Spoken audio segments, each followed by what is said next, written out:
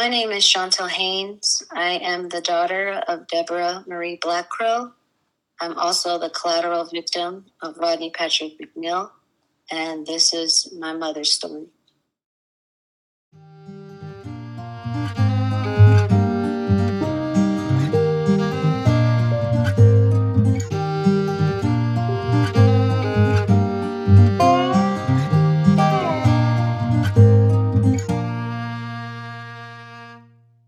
Welcome back to another episode of Unjustly Podcast. My name is Sandy, and this is my co-host Stephanie. Hi. So today's a special episode because it intersects with multiple important issues in our society that deserves the utmost awareness and attention brought to them. I'm talking about missing and murdered Indigenous women and the International Day for the Elimination of Violence Against Women. So let's talk about those real quick. We'll start with the missing and murdered Indigenous women movement. It has been expanded to be more inclusive, so it also is known as Missing and Murdered Indigenous Women, Girls, Two-Spirit, and Trans. So for short, MMIWG2ST. And it's an epidemic that affects Indigenous people in Canada and the United States. According to Wikipedia, the violence against Indigenous women has been described as a Canadian national crisis and a genocide. The movement has expanded to the United States, where the crisis also exists. In 2016, Canadian Prime Minister Justin Trudeau, love him. I think we can agree we both love him. Agreed. Okay. He established the National Inquiry into Missing and Murdered Indigenous Women and Girls. The inquiry proved that between the years 1980 and 2012, Indigenous women and girls represented 16% of all female homicides in Canada, while constituting only 4% of the female population. An Indigenous female is 7 times more likely to be a victim of violence or go missing than any other female, which is an astronomical statistic that shows just how much Indigenous women are disproportionately affected by violence and overrepresented among homicide victims. In the United States, Native American women are more than twice as likely to experience violence than any other demographic. 1 in 3 Native women is sexually assaulted during her life, and 67% of these assaults are perpetrated by non-natives. So this is a huge issue in North America. So activists in both countries are now fighting to bring awareness to the connection between sex trafficking, sexual harassment, sexual assault, and the women who go missing and are murdered. So there is a lot that goes into this injustice, and I think, I want to say we, but probably Steph, are planning on doing an episode on just this topic specifically. I just wanted to touch base on this real quick just for my episode. So second, we have the International Day for the Elimination of Violence Against Women, which is on November 25th every year, which is also the day that this episode will be released. So this also relates to my case today. And don't forget, November is Native American Heritage Month, just in case I needed another reason to choose this case. But the International Day for the Elimination of Violence Against Women is a day to raise awareness for the fact that women around the world are subject to rape, domestic violence, and other forms of violence, and that it is often ignored or accepted by society. So this case intersects with multiple issues as we remember the women who have experienced violence in their lives and the disproportionate effects on Indigenous women in particular. Another little twist to this case, though, is that it is possibly a wrongful conviction case that may actually be guilty. So what happens when the family of the victim believes without a doubt that a man who has been declared or trying to be declared as wrongfully convicted is the actual murderer? So with that, this is the story of Deborah Blackcrow. And the person that you heard at the beginning of this episode is Deborah Blackcrow's daughter, who you will hear an interview from a little bit later in this episode. So I got my sources from Wikipedia, an article from thelastrealindians.com by Ray Rose, an article in Unicorn Riot by Darren Thompson, the California Innocence Project, an article in CV Independent by Brian Bluesky called It Just Doesn't Add Up, and information from the San Bernardino District Attorney website. Deborah Blackcrow was born in Wyoming in 1958 to Arapaho and Oglala Lakota parents. Deborah's mother was forced to live in a boarding school as a child. If you haven't heard of the boarding schools, Steph mentioned a little bit earlier, but the Native American children were forced to attend them. I highly recommend you do research on it because it's a crazy part of our history that is extremely shameful. There is a podcast called #History, and they do an episode about this. It's really good. It's episode 43, so go check them out. So Deborah herself attended a Catholic school where the children would be hit for using their native tongue. Deborah was also the third eldest out of 16 children. Crazy, right? That's pretty crazy, but my grandma had 14. Oh, geez. Like, it's crazy, but I mean, it happens. Yeah, no, I have too, and I'm just like, Growing up in Wyoming, her family saw racism at its worst and even saw a sign that said no Indians allowed on an old building. So eventually the family moved to Pine Ridge Reservation in South Dakota, although her home was small and didn't have running water or electricity. But Deborah helped care for her siblings and did well in school. She ran cross country and entered into pageants. Unfortunately, during her senior year, she was raped by her brother's friend, and it did go unreported. However, through the trauma, she was able to graduate high school and go on to study nursing. Deborah goes on to have 4 children, Chantel, Deanna, Marcus, and Shanti. And then in 1995, Deborah meets Rodney Patrick McNeil.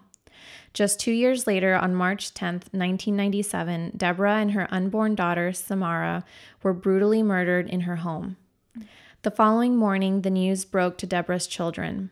Through the grief, the family knew the killer was Deborah's husband, Rodney Patrick McNeil. 3 years later, in March of 2000, McNeil was finally convicted of Deborah and Samara's murder.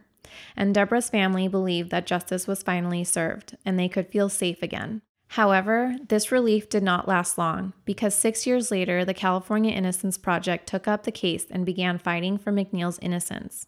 So now we have a battle between the California Innocence Project and Deborah's surviving family, and it's gotten a little ugly. So let's go over the case in detail and see how we ended up where we are today. Deborah was known as a very caring and dedicated nurse and was loved by everyone. But when she met McNeil in 1995, a volatile relationship ensued and the abuse began almost immediately. The domestic violence even occurred in front of the children, which they had to sometimes tell McNeil to stop. Deborah would make excuses for him, saying he didn't mean to hurt her, which is a common response for victims of domestic violence, so this by no means minimizes how he was treating her. McNeil's controlling nature and his violent tendencies continued to escalate, and eventually 3 of Deborah's children decided to leave and move in with their father. McNeil would take all of their money and spend it on himself, leaving Deborah without money for necessities. When McNeil believed that Deborah or the kids took some money, he was enraged and pushed a pregnant Deborah down to the ground violently. After a long time of the violence and deceit, Deborah finally had enough and was getting the courage to leave McNeil.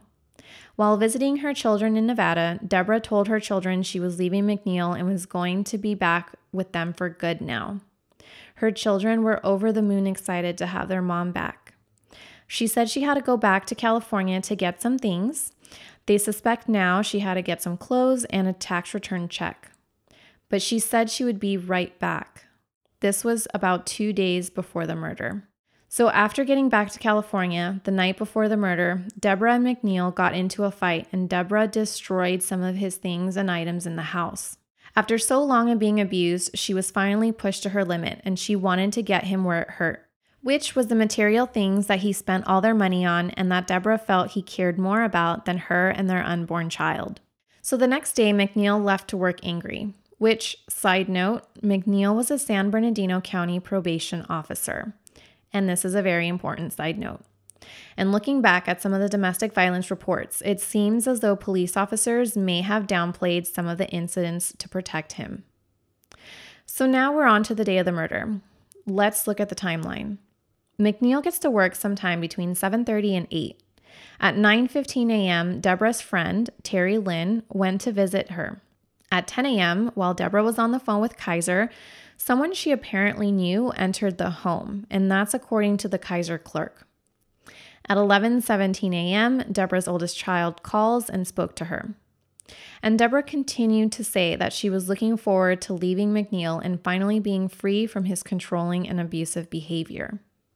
So McNeil came home sometime before 12:13 p.m., allegedly, because a neighbor says they saw the car already parked in the driveway at the time.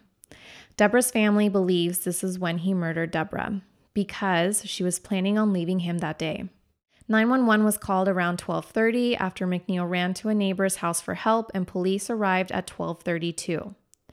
Deborah, who was 6 months pregnant, was found submerged underwater in the bathtub. A trail of blood led from the living room to the master bathroom. It was determined Deborah had been beaten and stabbed, but she ultimately died by manual strangulation. A jar of pennies and a clothes hamper was found on top of her. She also smelled of chemicals, possibly bleach. On the mirror was written N-word lover, but it's suspected it may have been written to cover up the murder as a hate crime to throw off police. McNeil told police he tried to lift Deborah out of the bathtub when he found her, but was unsuccessful. Due to their history of domestic violence, the police may have begun suspecting that McNeil may have killed Deborah in a fit of rage. But it was McNeil's behavior after the murder that sealed his fate. The following day after the murder, although McNeil was told to stay away from the crime scene, he showed up looking for the tax return check, the same check that Deborah had gone back to California for.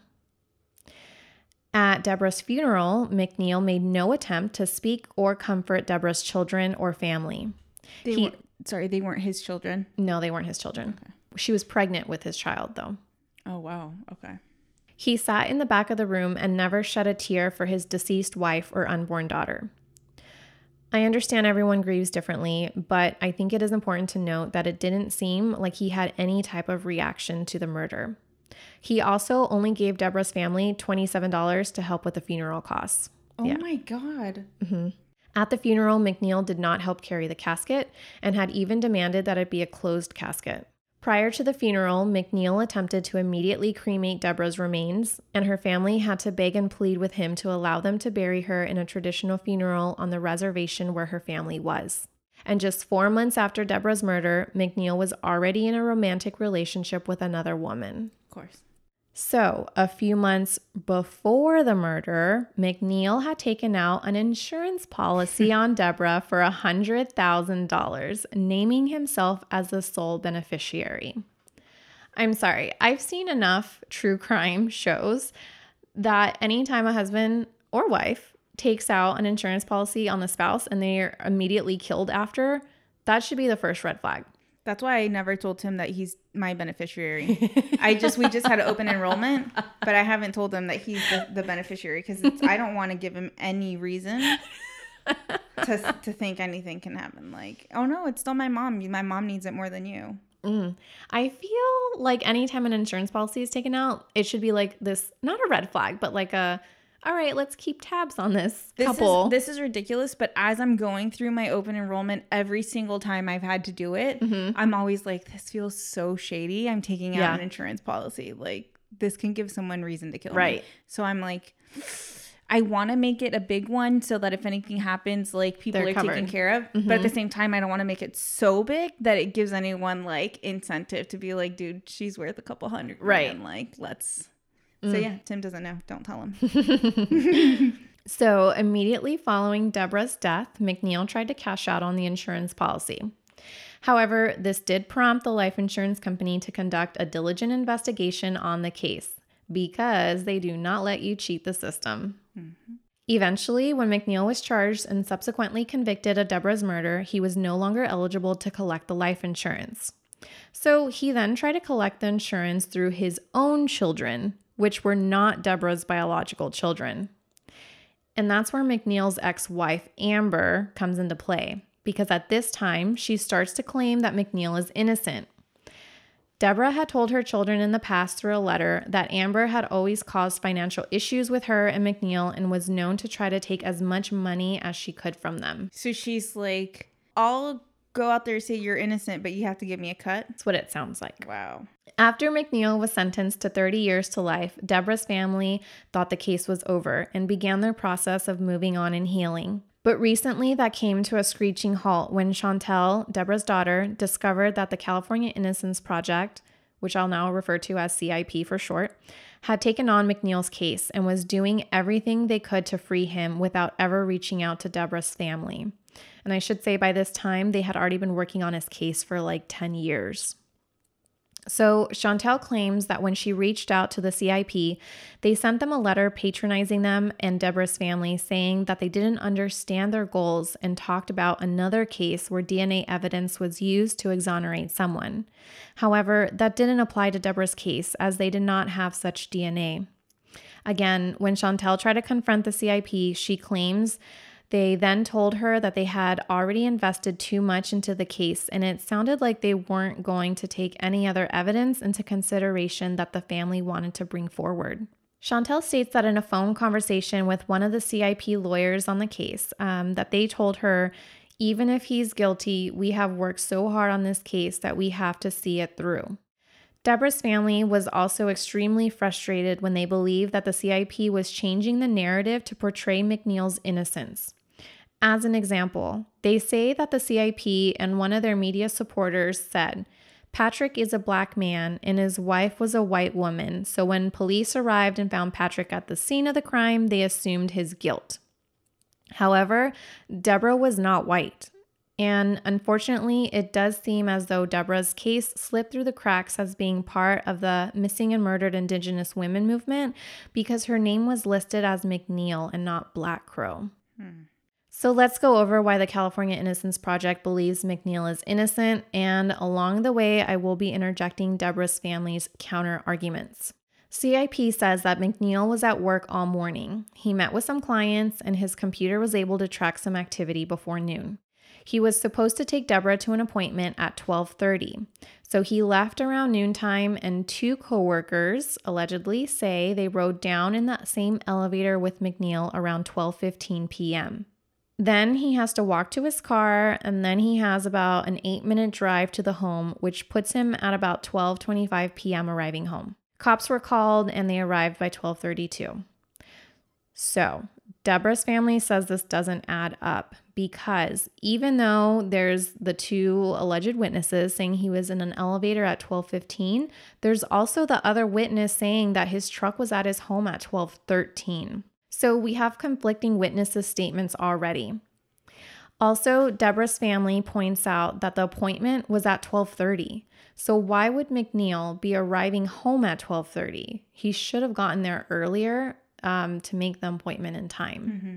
So with this timeline, CIP is saying that there's absolutely no time for McNeil to have hit, stabbed, and strangled Deborah to death and drag her body to the bathtub, ransack the home, and clean himself up as he did not have any blood or water on his clothes. And if their timeline is correct, then I would say it makes sense. But I'm confused as to why there aren't video footage of McNeil leaving the building when he says he did to corroborate a time. He worked as a probation officer, so I would have assumed that type of building would have cameras in them. So I asked Chantel about this, and she hadn't heard of any video being used to prove CIP's timeline either. And I know that CIP, tries to be as diligent as possible. So I feel like if there was video footage to confirm this timeline, they would have put it out all over the place, but it doesn't exist. So I don't know if that building just didn't have cameras, but or maybe it exists, but it's a county office. But no one on her side has been able to find it. Maybe CIP did find it, but they're and it doesn't work. Doesn't work. So let's just not bring it to light. But yeah, a normal person would probably have kind of a hard time trying to track something like that down. Maybe they just don't know where to find it. A second discrepancy is the ransacking of the home. CIP says McNeil wouldn't have had time to do that. But multiple people, including Deborah's friend who saw her that morning, says that Deborah was the one who trashed the home out of anger the night before. Because remember, they got in a fight and she wanted to get them where it hurts, which was all their stuff. So she trashed the home herself. So it wasn't part of the murder. So there had to have been time for that to happen during the day. A lot of people on Deborah's side are saying no, that was already done. Right. Another thing to note about this though, is that CIP is saying McNeil's clothes was clean and had nothing on him. But if you remember from earlier in the story, McNeil said he tried to get her out of the bathtub but couldn't. So wouldn't it make more sense that he at least would have had a little bit of blood or water on him from trying to lift her? The CIP also says that there was unidentified hairs and fiber found on Deborah. Recent DNA testing of it came back inconclusive. So that timeline alone is what made CIP pick up the case, even though there are obvious discrepancies. First, they tried to pin the murder on Deborah's best friend, Terry Lynn, who visited her that morning, but apparently that fell through. Then they pointed the finger to McNeil's half-brother, who was already in prison by then for gang-related offenses. Their new evidence were witnesses stating that McNeil's half-brother, Jeffrey West, confessed to them that he was actually the one that killed Deborah. So West did have a criminal history with deep ties to gang affiliations. Apparently, he was also suspected of killing other people, and a couple of his exes came forward to say he was abusive. Supposedly, in 2005, West pleaded guilty to a double homicide in Nevada. But I could not for the life of me find any articles or information pertaining to those alleged cases tied to West. So I did ask Chantal if she had any information about it, but she said it was like gang-related stuff, so it probably didn't make media news. But I did try really hard to find that information, and it was just nowhere. So McNeil and Wes's half-sister, along with Wes's friend, both stated that West confessed to them that he killed Deborah because he was worried about Patrick's future. They both testified this at an evidentiary hearing. However, West pleaded the fifth, and the court did not find the new witnesses credible. Another thing to note, in an interview prior to the hearing, West said he would do anything for his brother, and that if he did kill Deborah, there would have been no way he would let McNeil take the fall for it. So Deborah's family paints West in a slightly different picture. They say, yes, he had a bad history, but he showed care and affection towards Deborah's family after the murder, which was the complete opposite of how McNeil was towards them. He was heartbroken at the funeral and he was crying a lot, according to the family. McNeil was? No, West. The brother-in-law. The half-brother was crying at the funeral, and McNeil was not. And West actually took in Deborah's older daughter afterwards, trying to help out the family. Oh, yeah, that's really nice. So they said he was really caring for them. You know, they loved him. This is not something they would have suspected from him. Chantal also told me that one of his nieces or something had asked him specifically, like, did you do it? And he's like, no, absolutely not. And some of their families also like, no, we think McNeil did it. Also, according to San Bernardino County Deputy District Attorney Connie Lasky, West lived almost 250 miles away from the scene of the murder, which to her doesn't add up to their story. So West's alibi was that he was in another state when it happened.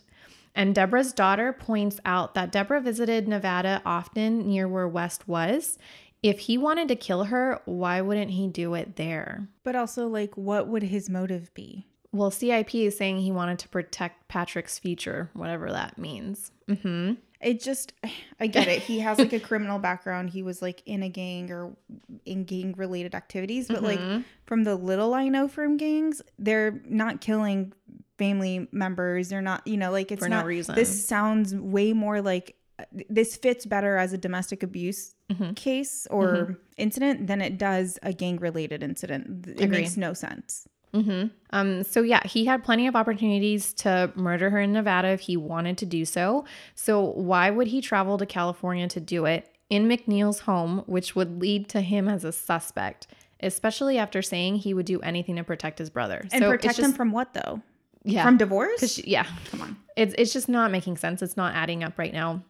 So in 2013, the California Innocence Project reviewed all of their cases and identified 12 that varied in convictions that were at a legal dead end in their fight for freedom. The CIP also considered these cases to have overwhelming evidence of factual innocence. McNeil's case was included, and he became politicized as one of the CIP's original California 12. 3 CIP attorneys embarked on a 712-mile walk from San Diego to Sacramento to raise awareness about the California 12 and wrongful convictions. At the end, they delivered clemency petitions to Governor Jerry Brown asking for the California 12's freedom. Brown denied all of them. And in 2015, the CIP filed a petition for commutation instead. It's also kind of strange, I guess, that they would pick this case as one of their 12 if the cases they were picking were cases that were at a dead end but also had factual evidence of innocence, because this doesn't have that to me so far. Like I haven't heard anything that's like, okay, well, yeah, that's kind of like, how do you explain this? There's nothing so far that's been like, okay, this is kind of up in the air. I feel like we've gone through cases before where it's like this overwhelming, like, oh my gosh, like obviously he's innocent type of thing, and they still don't get exonerated, or they still don't get their chance to have their story heard. But then you have this case and it's like, how did you pick it up in the first place? Yeah, well, I think we'll get into that later. So I've always respected the CIP and the work that they have done, but everyone makes mistakes, and I don't think anyone's record could be perfect forever. This case is questionable, but it sounds like they're not going to back down. They've tried to change the narrative using racism as an issue, even though Deborah wasn't white like they had claimed, and they changed their story on who they believe did it once the first story didn't hold up. They are trying to throw everything and see what works, which I get when you feel strongly about a case, but it shouldn't come to the expense of the victim's family and the safety of society. So I feel like I've said before, when there's a team trying to get someone like exonerated or whatever, and the district attorney or, the prosecutor's like, no, absolutely, I'm not going to give up. And we're like, dude, admit that it was a mistake, move on. People make mistakes. I feel like this is the same situation, just in reverse. Yes. It's hard for anyone to admit they made a mistake. I get that, especially when they put so much effort into it, but that shouldn't override justice. Regardless of what way it's going. Exactly. Yeah. In March 2020, California Governor Gavin Newsom decided to commute McNeil's sentence, paving the way for McNeil to seek parole. Newsom claimed that McNeil had committed himself to his self-improvement, despite ever taking responsibility and despite getting in trouble multiple times in prison for contraband cell phones and selling heroin. On October 20th, 2020, the California Parole Review Unit granted McNeil parole, despite pleas from Deborah's family and friends. Also, instead of giving Deborah's family the traditional 120 days to appeal the decision, they're only giving them 30 days.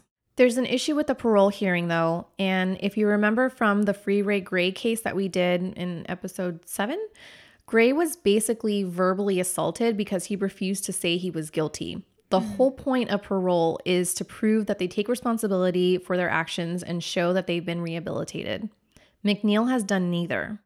There were 2 parole officers at the hearing. One parole officer, David Long, I was told wasn't paying attention to the victim impact statements and seemed to already have his mind made up that he should be granted parole. The second parole officer, though, Lam Na, did not agree he should be granted parole and actually stated that McNeil is a danger to society and can't be rehabilitated if he never even took accountability. So there was a split decision, which rarely happens, so I've been told. But as we know, parole was granted anyway. Yeah, so how does that work? I have no idea. That's just how it was. I didn't know that's how it worked, but he got it.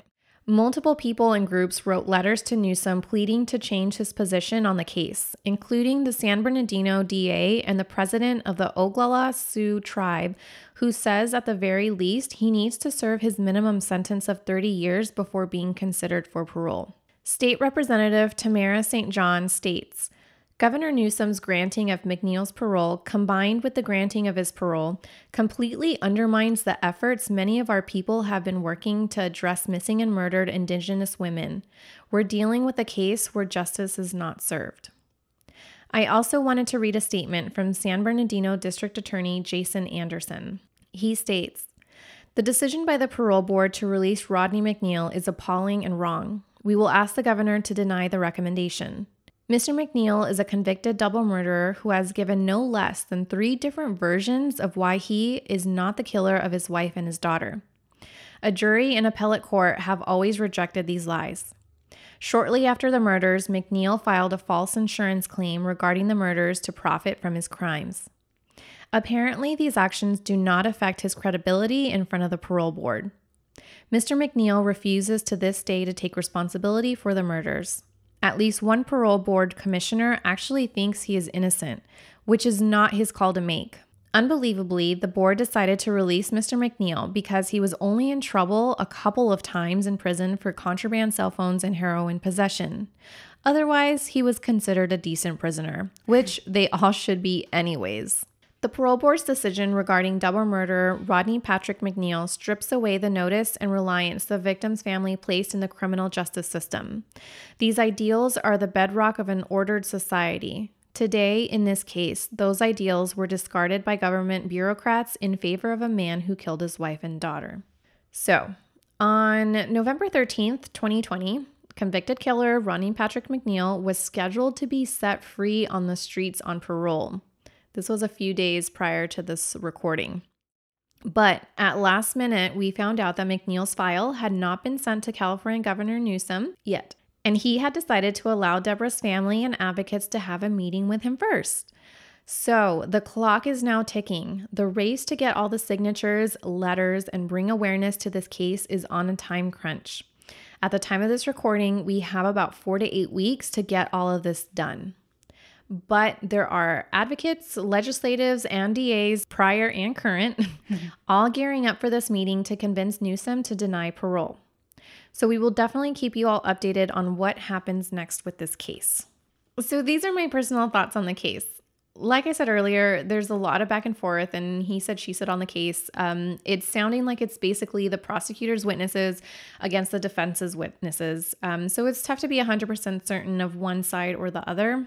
But all cases seem to always have the convict on their defense team against the victim's family and the DA, right? So it's very rare to ever see both sides in agreement. But what I do know is that Deborah's family's emotions are very real, and only they know who McNeil was behind closed doors. Majority of abuse happens in private. McNeil's coworkers may not have viewed him in such a light, but Deborah's children were there. They experienced her pain, and that's why they are now scared to see him free. So we know for a fact that McNeil wasn't the best person. He was abusive, controlling, and tried to commit insurance fraud. The worst part is that he was a probation officer while doing all of this. He is in charge of criminals while doing criminal activity himself. And the scarier thing is that he has a criminology degree. He knows the system, he has friends in law enforcement, and he knows how to manipulate the system. I think he's guilty. I think that goes without saying. There's a lot of little things spread out throughout the case that I was not able to add into the story for time purposes. And this came about with my conversations with Deborah's daughter, Chantel. But looking at everything together, this story just doesn't feel right. I think his coworkers were trying to cover up for him with the elevator story. And the fact that Deborah was going to leave him, and like the day after she comes back home to get her stuff, she gets murdered. Mm-hmm. Soon after a life insurance policy was taken out. It's just too much of a coincidence, in my opinion. But let's play devil's advocate for a second. Let's assume that CIP's timeline of events is correct and that McNeil was not the murderer. Let's also assume that they're correct about his half-brother, Wes, being the perpetrator. So here's my conspiracy theory about that. What's to say that McNeil didn't conspire to have Wes kill Deborah for him? My gut is telling me he somehow had a hand in it, whether it be physically or behind the scenes, and this is why I think that. First, West allegedly told someone that Deborah needed to be killed, quote, to protect Patrick's future. How would he even gotten the idea that his future needed saving if McNeil wasn't coaching him into thinking that? Also, I would technically consider getting a $100,000 life insurance check as protecting his future as well. Mm-hmm. Second, according to Deborah's family, West was visibly sad at the funeral, was caring towards the family, and helped take in Deborah's oldest child after. If he was the killer, this sounds like he felt remorse or guilt afterwards. And this could have came because he didn't really want to kill her, but was forced to or convinced into it by McNeil. Third, Deborah had an appointment at 12:30, but according to CIP's timeline, McNeil didn't arrive to the home until close to 12:30. So why would he show up late? Why would he take his time getting home unless he knew they weren't going to make it to the appointment? Or he wanted to make sure everything was done before he got there. Mm-hmm. And fourth, and again, this is just my conspiracy theory if I'm playing devil's advocate, a jar of pennies and a clothes hamper was left on top of Deborah's body. Those are random items, but could very well be symbolic. Deborah and McNeil fought about money a lot. In articles I keep reading, it says that she was left penniless. Deborah was planning on leaving McNeil, so what a slap in the face would it be if a hamper was thrown on her because she had came back to get her clothes and money. So with her trying to leave McNeil, it's like, oh, here's some money and clothes. There you go. You know what I mean? I don't know. I'm having a hard time accepting that Wes would randomly murder Deborah so violently and then be so heartbroken about it afterwards. It's also hard for me to believe that McNeil would have completely clean hands in this case. What is your verdict, Steph? I agree with what you said. Both of those make sense. Like, I agree. I think he most likely had something to do with it.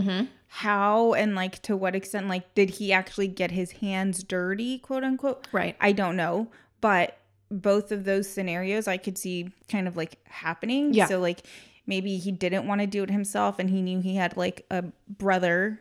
Right. Or half brother who would do anything for him. Would not only do anything for him, but has a criminal past. So probably wouldn't be that hard for him to commit something like that or like do something like that. Right. So I could totally see that being a possibility, especially because it sounds like he's manipulating and, you know, so like I could see him manipulating his brother. But I could also see like, why was he completely dry? Why didn't he have any blood on him? If like, he tried to lift her out of the bathtub. Yeah, if he tried to lift her out of the bathtub, like to me, it just sounds like a major cover up. To what scenario, I don't know, but it does sound like a cover up. So I don't know. It's hard because like you said, it's all he said, she said, but like you said, like it's kind of stacking up against him.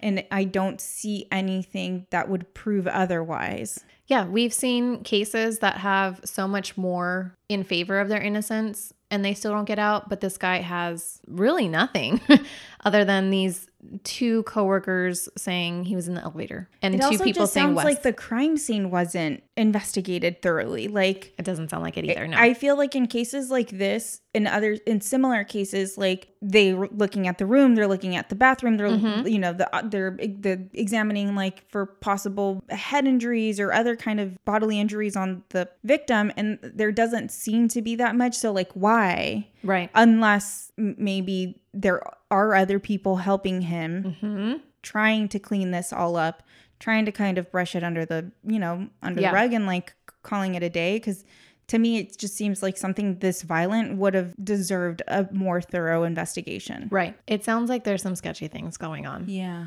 From start to finish. Yeah. So when I learned about this case, I wanted to make sure we gave a voice to Deborah, which means giving a voice to her surviving family. So I tracked down one of Deborah's children and reached out to her, and she was more than happy to tell Deborah's side of the story during this very difficult time of McNeil's pending release. So I'll leave it to Chantel to speak on Deborah's behalf. My mother. There's so much that runs through my head when it comes to my mother. She was very eccentric in a sense. Like she would be very professional when she was at work. She always wore like a French roll in her hair. Little short 5'2" lady, like 115, soaking wet. And always this big smile on her face, always laughing. The neighborhood children loved her. Whenever she would come home with groceries, they're like, "You need any help, Miss Black Crow?" It was a wonderful feeling. Like my parents were divorced, so I was raised with my dad for the most part. But during his last year in the Air Force, we all were able to live with my mother.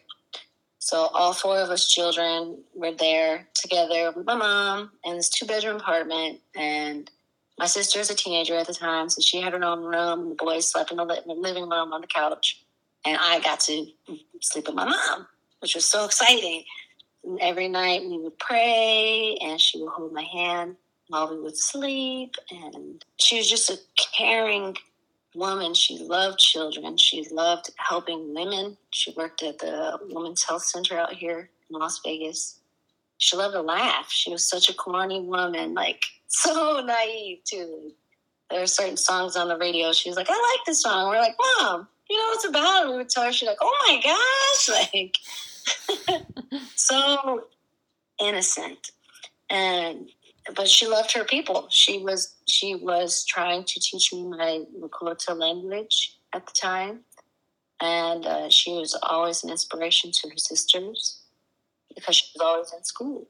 She was a devout Christian, like always at church 3 times a week. Like she just was really happy to have her kids all together and to be a mom. I'm like, yeah, I love my mom. I was just a little girl. Who doesn't want to be around her mom? She always made me feel loved. I was an awkward teen, awkward teenager. She made me feel like such a beautiful little girl.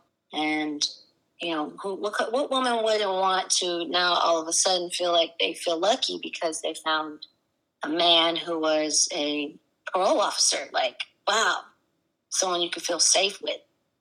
And unfortunately, this man was the one to end up murdering her. The worst memory that I have of Patrick, and there's quite a few. The first one that stands out was when we first were introduced to Patrick. He was around, they're doing their standard courtship as, new lovers. As kids, we weren't paying attention, but we finally were paying attention to who he was. And we were all in the living room, and they were play fighting, but he wrenched my mom's arm behind her back hard enough for her to yelp and in pain. And my brothers started crying. They're only 5 and 7 at the time. So they're crying, and I'm like, what the heck is going on? Like, what are you doing to my mom? Like, I'm young, 12 at the time, and my mom had to calm us children by saying, oh, they're just playing rough. It's play fighting. And the incidents continued to escalate from there. Like, we weren't children who were really exposed to that type of stuff. So that was definitely brand new, and you feel like an instant moment of helplessness as a child. And multiple moments of the domestic violence took place. It's weird circumstances of her having to hide her mail or hide clothes that she bought for me for school. Like, completely have me put the clothes that we purchased on the side of the house next to the garbage. And then when it was time for me to leave, we could retrieve those items.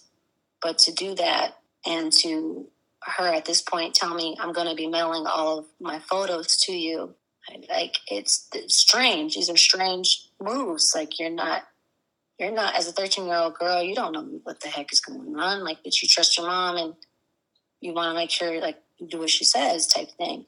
She sent her all her mail to me, all her photos. Like, I'm thankful that she did, because he was destroying items. Like, I was there to witness when they got into an argument. A way for him to retaliate was to completely destroy our family heirlooms from my grandfather. He's Native American. We're all Native American, and he created a lot of bone work with decorative items, like literally to just pieces. Like, all that history gone in a matter of moments. And I start to yell at him. Like, I'm 13 years old, but at this point, I'm so angry and mad. Like, how could you do that? Our grandfather's dead. These are things we'll never get back, and you're just going to destroy them because you're, like, mad? Like, you're having a disagreement? There's on and on so many more moments of the domestic violence that we witnessed to, but I felt hopeless the whole time, just hopeless. What I would tell the parole board, what is good behavior? To completely discount the life of my mother, an Indigenous woman, domestic violence victim, and the life of my unborn sister. To be able to look at Patrick, who continues to point blame anywhere else besides himself, and think that that's good behavior, and to take off from a 60-year sentence, 38 years. This sentence was passed down by 12 of his peers. A just sentence of 2 counts of 15 to 30. One for my mother and one for my unborn sister. And you feel that 23 years is enough because he has all these certificates and has all of these college degrees. The weight of it just doesn't match the crime. It could be because he is a parole officer. But because he is a parole officer, he himself should know that he is looked at as a higher standard of ethic morals. He knows what's right and what's wrong. And he chose that, even while being a parole officer, to commit all of these insurance frauds and thefts, thinking he's better than you. But you still feel that his good behavior merits having his sentence reduced by 2/3 to give him a whole second act at life. That's crazy.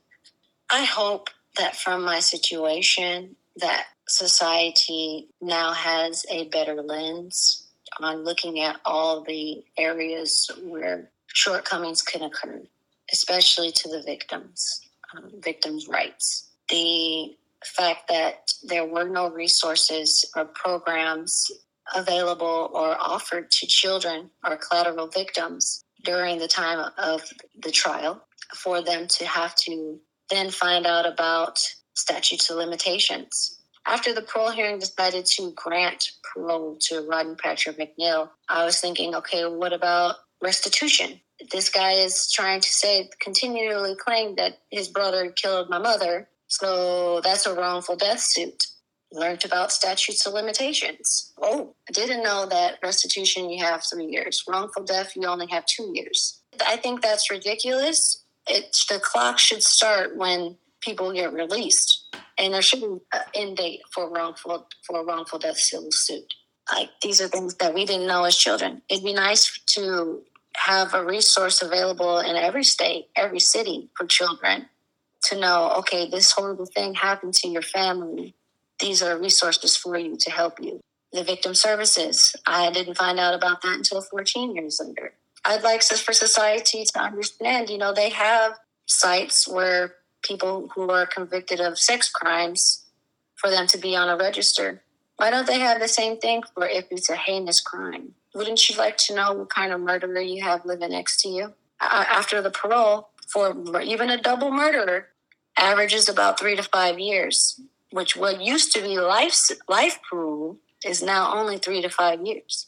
But after 3 to 5 years, the victim's family can no longer do a restraining order or any of those type of things because they're no longer on probation. There's nothing that can track them. So they could end up living right next to you, and your life is in danger. You're literally walking in fear. I just hope that society understands, there's so much more after the hearing. We got to be able to put more power in the victims for their safety, because victims have rights too.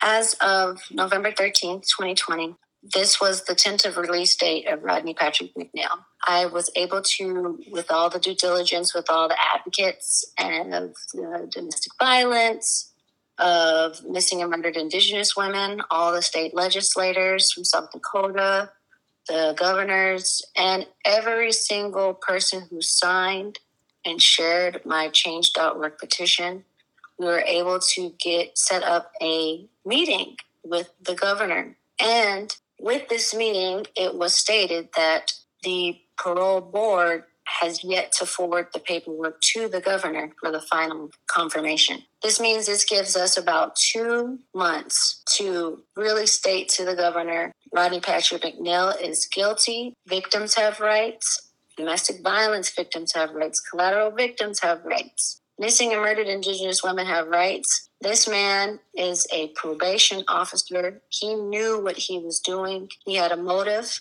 for insurance money, which continually shows that he has not learned in these past 23 years anything. He shows no remorse, so he needs to stay where he belongs to truly think about what he did. But if you could, just continue to sign and share. I'm excited to be well-equipped when I go into this meeting with the governor and show him that people are watching. People see this. This is your opportunity right now with the climate that we're in, with police reform, that men in higher positions of power need to be held accountable. And if you let this man go free, you're just continuing the cycle of they are on a different playing ground than the rest of us. The last part that I'd like to add is I do hope that people can see that children, even though they're little, these type of things affect them. and they are considered collateral victims, and we tend to overlook them and their needs. I do hope that one day we're able to provide better resources to them. That's my main goal out of all of this. The world is unjust, and it's crazy that someone has to fight so hard for someone to stay in jail when they truly did what they did. But I just hope that in the future, we think about the children and we help them get a better grasp on some type of normalcy for their future. That's all I hope. So what now? Chantel and others are now on a mission to advocate for reform in the criminal justice system. They want to push for a creation of a murder registry similar to a sex offender registry, just like she had mentioned in her interview. Chantel is also pushing for victims' right to be protected and to mandate advocacy organizations such as the CIP to be truthful in their representation, as well as notify the victims of a crime when considering becoming involved in someone's case.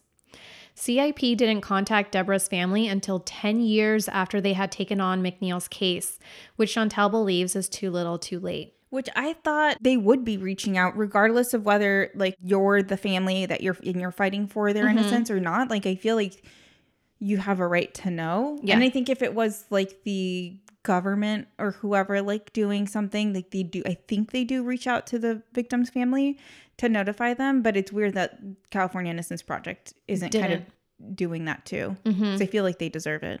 And I think it should happen even prior to taking the case, just to kind of like hear all sides, to kind of like get an understanding of the case, because there's only so much that I can read about the case. But when you talk to the people that were there, when you talk to people that were involved, you get a different lens on it. And I learned so much more when I had that conversation with Chantel. Yeah, and if you're trying to do a good job at clearing being someone's, thorough, like you would need to get all sides of the story, not just the one. Yeah. And as you heard in Chantel's interview, Deborah's children were collateral damage, and they did not have representation to help them through the case and how to navigate the aftermath of it. They had no idea of victim services until 14 years after McNeil was convicted. Someone needs to help the surviving family learn about the rights they deserve, and Chantel wants to make sure of that. And it makes sense. There are victim services where they can notify you whenever something happens in the case, like if they're going to be paroled or whatever, but they didn't know about it. You know, they had to do their own research. They were children when it happened. You know, who are they to just know this? No one tells them. And so she wants to make sure that no matter what the situation, someone is there to tell them these are the rights that they have from the get-go. Yeah. So my call to action is obviously let's support Deborah's case by signing her change.org petition. And you can find that by searching Officer Husband Murders Pregnant Indigenous Wife and Gets Sentence Commuted by California Governor.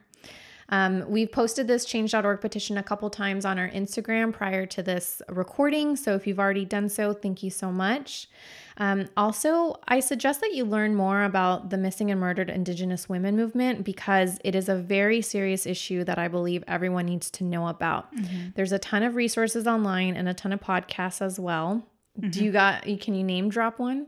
Yeah, so one of the ones that I listened to that talks about the residential school system, it's Missing and Murdered, Finding Cleo. There's 2 seasons and both cover cases of missing and murdered Indigenous women. One of them is an actual adult woman. The other one, she was a child when she was taken through the residential school system. And so that one's actually really, really interesting. So I would definitely recommend listening to that one, because the story develops as the podcast is going. So it wasn't like here's the story. It's like someone actually doing investigative work and then like going through. Nice. Yeah, it's really interesting. So I personally learned about Deborah Blackrow's case from an Instagram page called Red House Series. So I do suggest that you give them a follow, because they have a lot of different information about important issues pertaining to the Indigenous community. And finally, keep an eye out for Chantel's advocacy work. She's a strong and fierce advocate, and I know she's going to do big things. So we'll keep everyone updated on how you can help her with her future endeavors. Very nice. So thank you, Chantel, also for taking the time to do this. She's really been the voice behind her mother, and I really feel like this case wouldn't be where it is today in terms of helping the victim side if it wasn't for Chantel. You know, she's been single-handedly getting everyone on board, bringing awareness to it, and I know it takes so much work and so much effort, and I'm sure it's tiring. Emotionally, too. Oh, yeah. Can you imagine having to, like, relive your mother's murder? Like, trying to get someone to be like, please, like, listen to me. Right. It must be very draining. Yeah. And she's doing it all, and I'm very proud of her. I really like her. She's a really good person, and we support her fully. So we will definitely keep everyone updated on her stuff. So my Amplify Corner for today is a small business online jewelry shop called Indigenous Intentions. The brand was created with the intention of increasing awareness for Indigenous and women causes. They state that jewelry is a beautiful part of our Indigenous culture, and what better way to make an impact and invest back into the community than by launching collections with a philanthropist initiative. We love creating traditional jewelry with a modern twist. Indigenous Intentions supports Indigenous and women artisans and designers worldwide. A portion of proceeds from their MMIW jewelry collections go to MMIW USA. And they have also partnered with Strong Hearts Native Helpline and Indigenous Peoples Movement. You can find them on Etsy and Instagram under Indigenous Intentions. So check them out. They have a lot of really great work. Cute. So that is all for today. Thank you so much for powering through with us with this one. I felt like it was a lot. We have the interview, so it's a lot of information, but let's get the conversation going. Reach out to us on Instagram or Facebook. Email us on justlypodcast@gmail. If you want to help out and want to learn more, reach out to us and we can get you in contact with Chantel and see what else you can do for the cause. Yeah. Also, Thanksgiving will be coming up a few days after this episode airs. I hope everyone stays safe, but also, especially during this time when it's Native American Heritage Month, I think it's important that we all take the time to do some research on that, because as fun as Thanksgiving is for everybody to eat turkey, that is not all that it's about. There's a lot that goes behind it that's not so pretty. So I think it's important that we all kind of learn about that and educate ourselves on that. And after you do some research, I think it's important, especially in this year and in this time, to just take a moment and be thankful for the things that we do have. So while the reason we have this holiday might be very unjust and might be an ugly part of our history, we have it. And so it's very important that we make the most of it today. So do your research, understand why we have this, but then also take a moment to just be thankful for whatever it is we have. All right. And don't forget to subscribe, rate, and review. These podcasts take a lot of work and we love doing it. This is definitely where our heart is. But it definitely helps us out whenever you do. Happy Thanksgiving. Thank you guys. Bye. Bye. However, the relief. Oh, the relief. It's supposed to be the relief. And they did not have It was so close, dude. So close. And it's an epidemic that affects And it's an oh no.